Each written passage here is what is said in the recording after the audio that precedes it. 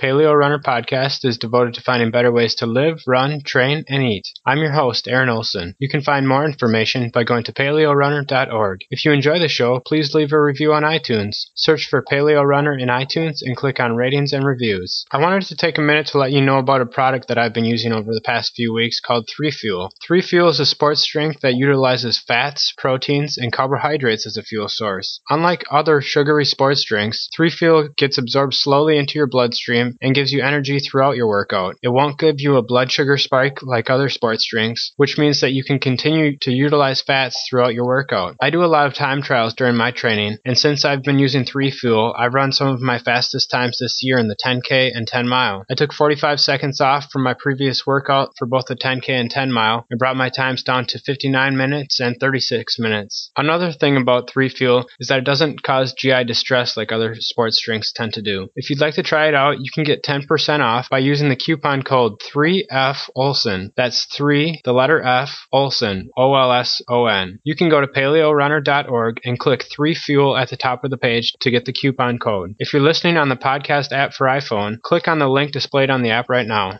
My guest today is Ben Greenfield. Ben runs a highly popular health and fitness website and podcast at bengreenfieldfitness.com. He's a contributor to Triathlete Magazine, Endurance Planet, WebMD, Women's Running Magazine, and is the author of numerous books on health and fitness, including the Low Carbohydrate Guide for Triathletes. Ben, welcome to the show. It's great to have you on. Yeah, what's up, Aaron? It's good to be here. Thanks so much. So, when did you get started on the low carbohydrate approach to endurance sports? You know what? I actually don't know. I'm not sure. I didn't really mark it down on the calendar or anything and say this day is officially my 100 grams of carbohydrate day. But I mean, it's kind of been kind of a transition. I initially just started trying to eat less gels when I was out racing, or even doing workouts in preparation for races. It just always felt healthier, and I always felt better when I'd grab a bag of almonds and head out for a bike ride rather than a handful of gels or a couple water bottles of sports drink or Gatorade. Mm-hmm. And with that philosophy, I kind of started experimenting a little bit more as well with just not really being married to the traditional endurance philosophy of sports drinks, post workout or throughout the day to keep you hydrated.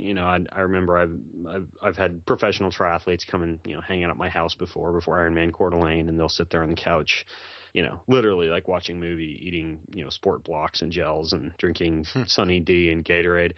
And to me, I just always felt like crap when I did that. And I've done 23andme.com genetic testing.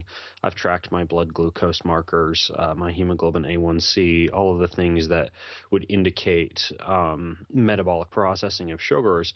And it does appear that I certainly do have propensity for type 2 diabetes. I've also noticed that if I'm not careful, I just tend to go hypoglycemic very easily. And so I think that's probably that subconscious feeling of what sugars do to me kind of drove me to experiment with more stable energy sources that wouldn't send my blood sugar levels on a roller coaster ride. And so over the years, probably the past 2 to 3 years, somewhere in there, I've gradually made the switch from, okay, I'm not going to use gels to fuel my workouts, to I'm not going to use them to fuel my races either, to I'm just basically going to limit sugar in general and carbohydrates, even, quote unquote safe starches and things like that as well. And the more I do that, the better I feel, the better my mental clarity is, the more energy I have, the easier it is to stay lean, the better my mood is, the less inflammation I experience in my joints, the less connective tissue degradation I experience in the form of injuries and nagging aches and pains,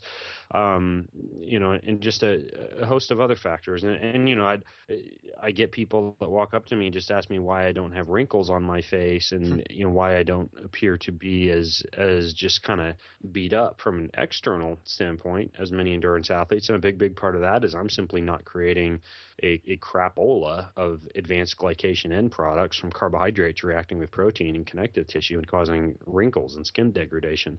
So, there's just a host of benefits that I've realized that have really really gotten me excited about this approach. So you mentioned there inflammation, sugar spikes, and wrinkles. How old are you? I mean, you look like a pretty young guy on your website. Well, I'm 31. Okay. And, that obviously when I say wrinkles, I'm not talking about, like 90-year-old man. But when you look at endurance athletes, even in my age group, straight up, close to close, face to face, you see issues with the iris of the eye that indicates there's some pretty significant inflammation going on. You see a lot of crow's eyes and wrinkles around the lips and dried skin, more so in females than in males, really, that show that there's some premature aging going on. And of course, you see people just injured all the time. And of course, getting injured isn't just about eating sugar. I don't want to deceive anybody and make them think that you can eat a high-fat diet and then go, ignore mobility and balance and range of motion and, connective tissue integrity, and you're going to be fine. But it does play a role. Okay. So those sugar spikes and the inflammation, can you go into a little bit about why would a higher carbohydrate diet cause inflammation, but a higher fat diet might not? Well, one of the things that it comes down to is simply the fact that when you're constantly spiking blood sugar levels, which you would be doing, with any type of inflammation-based dietary intake, what you're going to do is cause an inflammatory reaction. Specifically, there are cytokines that are released, as well as something called creatine kinase that's released in response to higher amounts of blood sugar getting dumped into the bloodstream. Insulin can also create a low-level state of inflammation if it's constantly being churned out by the pancreas. The other issue that happens is that sugars in the bloodstream can oxidize cholesterol particles in the bloodstream. And so you increase risk for atherosclerosis and smaller oxidized cholesterol particles kind of digging their way into the endothelial cell walls, increasing risk for plaque formation and things of that nature. The other thing is the fact that carbohydrates, just the same way as if you bake a cake in the oven, and let's say you put a bunch of protein powder in the cake, let's just make that protein powder be your tissues and the proteins in your skin and things of that nature, and then you react that with the sugars under heat, under conditions of heat. I mean, and the human body is a hot machine. What happens is you also get oxidation from that, and the proteins stick to the carbohydrates, and you get basically those advanced glycation end products that I mentioned. And so, I mean, you put all this together and it creates a pretty good scenario for inflammation. Mm-hmm. Yeah, and those advanced glycated end products, that's things like the crispy edge of bacon and stuff like that. And so if that's happening in your body, you're probably messing up the collagen fibers. Crispy bacon edges. Yeah. That's what you should title this podcast, Crispy Bacon Edges of Your Joints. But yeah, it's crispy bacon edges in your joints and your skin. Okay. That's a good way to think about it. Well, that makes sense. So what are some of the high-fat fuels that you use during training and every day that people listening to this show could, if they're interested, could start incorporating into their diet? Yeah, it's a tough question for me because I really don't even eat that much during a workout, or even pre-workout and post-workout is pretty much an afterthought. So for me, it's just meals. And if you're eating a higher fat diet, your meals are usually enough to stabilize any workouts that are done in between those meals. So like for breakfast, it really varies. Right now I'm on a shake kick, so I'll take a bunch of kale and spinach and put that into and I use something called an Omni blender. It's similar to a Vitamix, except it's cheaper. So I put a bunch of kale and sometimes some spinach in there, sometimes some arugula for a little bit of extra nitric oxide. And then I dump some healthy fats in there. So usually one avocado, and then I put about a quarter to a half can of full fat, organic, BPA-free coconut milk in there. I will drop typically 3 or 4 shelled Brazil nuts in there. I keep those in the freezer to kind of keep them mold free. But those are really good for testosterone and thyroid. So I put those in there as well. I do some cinnamon in there for some of the blood sugar stabilizing properties that cinnamon has. I do a little bit of vanilla extracts just for a little bit of extra flavoring. If it is a harder workout day, a big session plan for the day, something like that, I'll toss a couple tablespoons of coconut oil in there to get my medium chain triglyceride levels elevated so that I stay in ketosis. And then what else am I putting in there? That's it. I blend that, and then once I blend it, what I do is I stir in a little bit of nut butter, like an almond butter, and some unsweetened coconut flakes because I like that texture. And I eat it with a spoon. So I blend it thick enough to be able to eat it with a spoon. So how does that taste? It doesn't breakfast. Sound like it would be very sweet. I just took up all our time describing breakfast. You know what? It's really good. It's kind of savory. You get a little bit of natural sweetness from the cinnamon and the coconut milk. Even the almonds lend a little bit of natural almondy sweetness. The vanilla. Most people, once they start eating a higher fat diet, you reinvent your palate pretty quickly. Mm-hmm. So for me, that's like one of the sweetest things I have all day. Honestly, like to me, it tastes sweet. But it's not like chocolate covered Cocoa Puffs or anything like that. So that'll keep me going. If I have that typically around like 9 a.m. or so, that usually keeps me going until 1:30 or 2 o'clock in the afternoon. And then in the afternoon, I'll typically have a salad. And that's just a basic salad, usually more spinach or more kale. I throw avocado on there. I put some olives on there, some olive oil. Typically sardines are what I like, but if you don't like sardines, grass-fed beef, chicken, whatever. If you're vegan or vegetarian, you could just use extra avocados and olives, maybe throw some walnuts in there. But yeah, it's basically just a high-fat salad, really, is all it is. And so I'll do that. If I didn't work out between breakfast and lunch and I've got an afternoon workout, usually I will throw in a little snack, like right after lunch or at some point before, sometimes after that afternoon workout. And that snack is typically some coconut milk. I put a little bit of protein powder in there. I use a hemp, pea, and rice-based protein blend, frankly, because I do a lot of blood testing, and I tend to create a lot of immunoglobulins and antibodies to whey and dairy in general. And so I choose a vegan-based protein rather than a whey-based protein. I just feel better.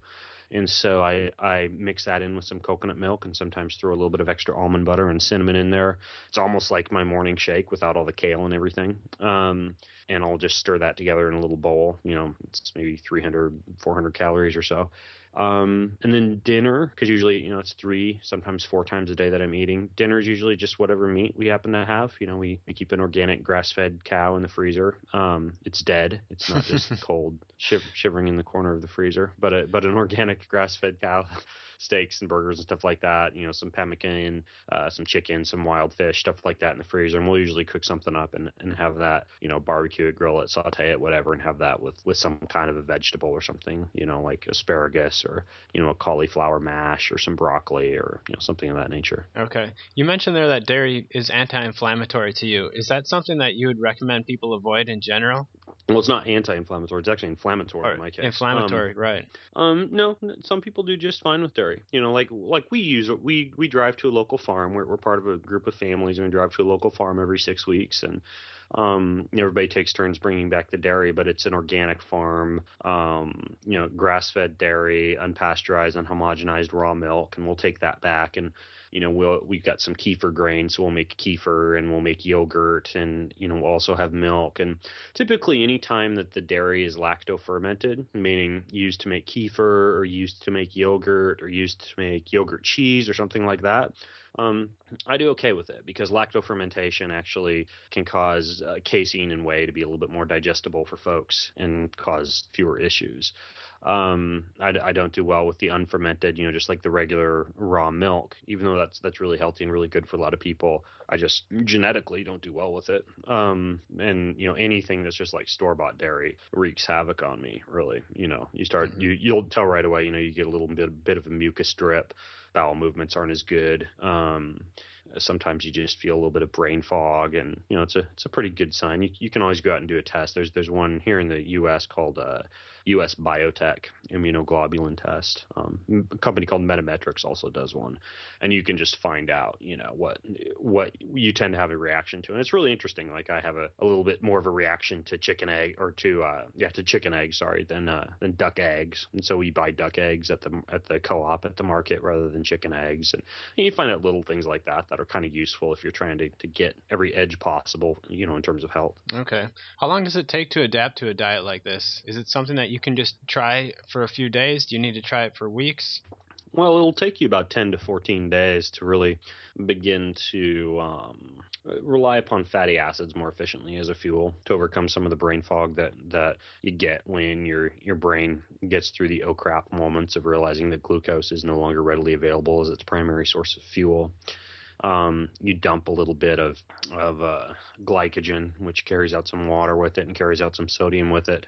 As you produce less insulin, you also tend to retain less sodium on the kidney level.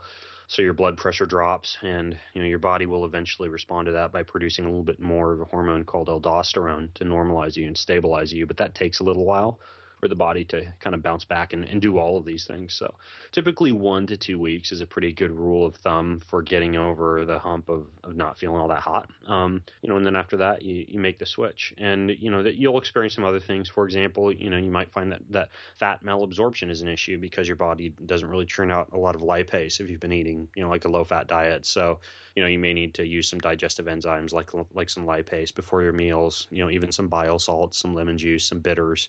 Things like that can help folks, but those wouldn't be for life. Those would just be during the first month or two as you get over the hump. Okay.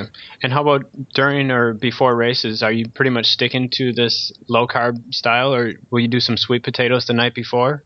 Well, that's an interesting question. Like a lot of times, the highest sugar I take in the couple of days before race is coconut water, because I just feel really, really great when I drink coconut water before a race, and that obviously has trace amounts of sugar in it. And I do have a Trace liquid minerals blend that I keep in my refrigerator and I drink when I'm at home, but it's in a big bottle, and sometimes it's not feasible for me to bring that to races. And so in those cases, I'm just buying coconut water. So I certainly do get some sugar from coconut water. It's not a lot. What is it, I think 5 or 6 grams of sugar in a coconut water, depending on the brand you get. So, that's not a ton, but typically I'll do 2 or 3 coconut waters. The night before, I've been doing some white rice or some sweet potatoes or some yams. That's pretty much the only real stray that I make from eating low carb. But even that, I'm going to be experimenting over the next 12 weeks because I'm trying to stay in what's called ketogenesis and full ketogenesis, not cyclic ketogenesis where you're eating a little bit of extra carbohydrate on the weekend or whatever.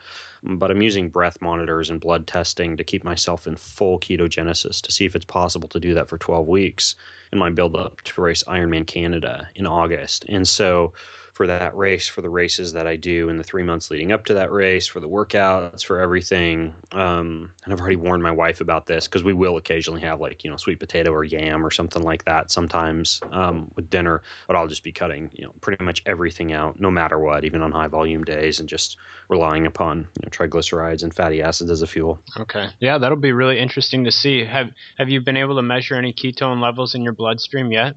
Yeah, I've done one-off tests and, just experimented with devices. I'm working with a company called Metron. We're going to be doing actually breath-based ketone testing. And so I'll work with Metron to do breath-based ketone testing with the goal of keeping ketones above 1.0 millimolar in those 12 weeks. And then I'll also be working with a company out of San Francisco called Talking 20, which allows you to identify about 20 different parameters in your bloodstream, like inflammation. Hormones are going to be a really important one that I want to track, thyroid and testosterone, and just basically see what happens to the body from a health level. So those are single blood drops that go into a little piece of paper they send to you. You mail it back into them like a postcard, and they run the test samples. So I'll be collecting a lot of data during this time as well, because of course that's the concern. And this is all really just stuff people don't know.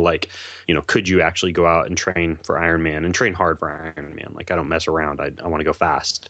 Can you do that without, with a low carbohydrate or a ketogenic diet, suppressing testosterone or suppressing thyroid or doing some of the things people suggest that it may do? Yeah, that'll be really interesting to see. I'm looking forward to seeing the results. I'll be kind of posting preliminary results over at bengreenfieldfitness.com, my blog, and I'll also be at the Ancestral Health Symposium in Atlanta, Georgia in August, and we'll present some results there as well. Oh, great. Another area of fitness I'd like to talk to you about is this idea of what you call a minimal training protocol. And I don't know if you're still doing this, but you've talked a lot on your blog and podcast about doing higher intensity for a shorter amount of time and getting similar results. Can you tell the listeners a little bit about what that's like? Sure. And yeah, I certainly do still do that. What I mean by that is that I train anywhere from 6 to 10 hours a week for Ironman triathlon, in contrast to the 20 to 30 hours a week that's typical for the average Ironman triathlete. And I do that by incorporating high intensity interval training, by avoiding long, slow workouts. I just did back-to-back triathlons at the Wildflower Triathlon down in California, a half Ironman one day, Olympic distance the next day, posted two of the fastest run splits of the entire field on both days. But I only run twice a week. I do one 20-minute session midweek and one 60 to 90-minute session at the end of the week. That's just a focused, kind of tempo-based trail run. And what I combine that with is kind of this concept of just staying active, something I call greasing the groove. I didn't coin that term. It was coined by a guy who trains Russian warriors, and his name is Pavo Zatsolini. But the idea is, like, I have a pull-up bar installed in the door of my office, so I do 5 pull-ups every time I walk under that. I'm standing right now as we record this interview, and I spend a lot of time standing on my feet. I do yoga and meditation every morning for about 10 minutes to enhance recovery, and I kind of do a lot of, like, what I'm getting at is I don't plant my butt in the chair for 8 hours a day and then go train. And I think that if you stay active during the day and you almost trick your body into thinking that it really is just kind of hunting and gathering throughout the day, that you only need mild doses of intense exercise to kind of sharpen the edges of that endurance and allow yourself to go out and do ultra endurance activities, because the human body is really good at endurance. We can hunt down any animal on the planet given enough time. What we suck at is speed, balance, mobility, explosiveness, strength, a lot of the components that endurance athletes tend to neglect. Okay. So you're doing an Ironman triathlon, which that takes like 9.5, 10 hours for you. Am I correct? Mm-hmm.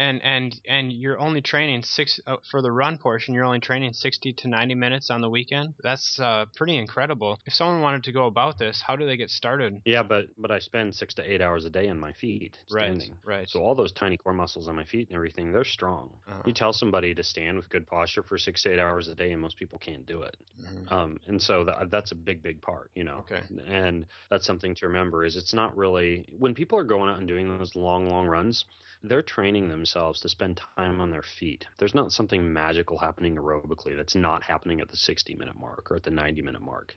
That it's just it's mental, and it's time on the feet, and you can achieve that just in your day-to-day life. So if people want to start, I'd say try this. If you're a runner, try doing one 20 to 30-minute run session on the weekdays and make it hard. So mine, example of a 20 to 30-minute run session for me is warming up on a treadmill for 1 mile and then doing 10 by 30-second sprints on the treadmill, with the treadmill at 10% incline and 10 to 12 for speed, and hopping off the treadmill after each of those 30-second efforts and walking it off for 30 to 60 seconds until I feel ready to rumble again, and getting back on the treadmill and doing it again. Finishing up the last sprint, calling it a day. So that's your midweek session. And then for your weekend session, an example would be going out and doing a quick warm-up, and then 3 20-minute efforts at race pace, that ABP, always be pushing pace. Okay, painful. You've got your MP3 player on or whatever with your driving techno music or your rock and roll or whatever inspires you, and you're foaming at the mouth and you're pushing yourself. There's a bear chasing you. So 3 by 20 minutes of that with 10-minute recoveries in between each. So just try that out. Quit pounding the pavement at lunchtime during your lunch hour for 1 hour, 5 days a week, and going out and setting your watch for 2 hours and doing your 2-hour-long weekend run. Just try those 2 sessions, and then stand as much as you can and see what happens to your body. And it's pretty cool because you also don't experience all the hormonal deficits that occur with pounding the pavement all the time. Okay. Yeah, I talked to Brian McKenzie a few weeks ago, and he was actually saying that one of the benefits of a more low-volume approach is that you get a lot more recovery, so that when you do those hard sessions, you're really ready to rock. Is that something that you found as well? You mean knowing how to go to the pain cave? Yeah, exactly. Like, you're so recovered during the week that you're ready to hit it hard again once your next run comes. Oh, yeah, I see what you're saying. Yeah, you certainly do have that advantage, and it's interesting because they've done studies on this, and they've found that most people, when left to their own whims, tend to train in no man's zone, 70% intensity or so. So kind of sort of hard, but not hard enough to elicit a very significant training response. But if you take people and you prescribe them training and you literally give them only easy stuff, like standing on your feet all day and doing some pull-ups during the day or whatever, and then every once in a while inject extremely hard efforts, they're actually able to do the extremely hard efforts as hard as they're supposed to. So that's an advantage of that. And of course, the other advantage is that when you do arrive at the race line, unlike the people who have been training at 70% the entire year, when you're standing on the starting line, you know how to go to the pain cave. You know how to dig deep because you've been there, and cool things happen. Like one of the biggest things is that you don't cramp, because cramping more often than not is not an electrolyte or a hydration issue. It's an issue of your alpha motor neurons in your brain sending a protective spasm signal to your muscle to protect that muscle, because the muscle is being required to do something that it hasn't experienced in training. And typically, in most folks, that is the cyclist during an Ironman triathlon who has somebody in their age group pass them, and all of a sudden they speed up to 300 watts, and they've never really done that in training. And so their calf cramps up and screws their race, and they end up walking the marathon because they don't really have a calf to use, and it's all because they never actually went out and did 300 watt intervals during their build-up. So that's another big advantage in doing this higher intensity stuff. Okay. When judging how much you're supposed to do, is it kind of a personal thing where, say you're training for a 10K versus a marathon? Do you just have to kind of personally tinker with your training system, or do you have a specific protocol that people could go to your website and get more information about? Well, a lot of people hire me to write out their training plan or their nutrition plan. And I actually have a coaching website called Pacific Elite Fitness, and that's over at pacificfit.net. And at pacificfit.net, you can click on coaching and hire me to write a training program for you, or work with you on a monthly basis, or do a phone call or whatever. I do have some programs out there that I've written. Most of my programs I've written are for triathlon. I have one called Marathon Dominator. That's a minimalist training program for marathon and half marathon, and that one's at marathondominator.com. My triathlon program that utilizes minimalist training is at triathlondominator.com. And I do have on a website called Training Peaks, I have some 5K and some 10K plans, some plans here and there. But, ultimately, I really like to be able to see what an athlete is shooting for and customize stuff. And I think pre-written plans have value, but I mean, if you're paying all this money and spending your life training, and you decide you're going to spend $20 on a training plan versus $300 on a customized training plan, I think it's sometimes people just see dollar signs and don't think about their entire year going to crap because they're using the wrong training approach or something that's not customized to them. So I don't want to let that sound like a sales spiel or something like that, but I'm just saying, I'm not a huge fan of cookie cutter plans. Mm-hmm, mm-hmm. Well, Ben, it's been great talking to you. One final question I'd like to ask you is, do you have any final tips of anything to do with this minimal training or the high fat or a paleo lifestyle, that one or two things that people listening could try to implement, during the next week that might really help them? Do you have any ideas for our listeners? Yeah, I'll give you three. The first is what I just said. Cut your running down to twice a week. Do it for just a week and see how that feels, and do the sessions that I talked about in the interview. The next would be to, for the next week, try and eat just 3 times a day, and see if you can figure it out so that you're eating just 3 times a day actually supports any workouts you're doing in between that eating. And so you're not going to graze, you're not going to do like pre-workout gels, you're not going to do during workout fuel, anything. And you can go out for 2 hours and work out as long as you've had a decent breakfast, beforehand, or 2 or 3 hours beforehand. So that's the next thing is kind of get out of this whole snacking frequently, post workout meal kind of mode, and just eat 3 times a day. Just try it out. I know I said I eat 4 times a day, but I want you to see if you can eat 3 times a day. And then the last thing I would say is one big thing that I use for recovery, to burn extra fat, to keep me lean. I like to eat a lot, so it lets me do that too. Obviously, the diet I described to you is like 3,500 calories a day.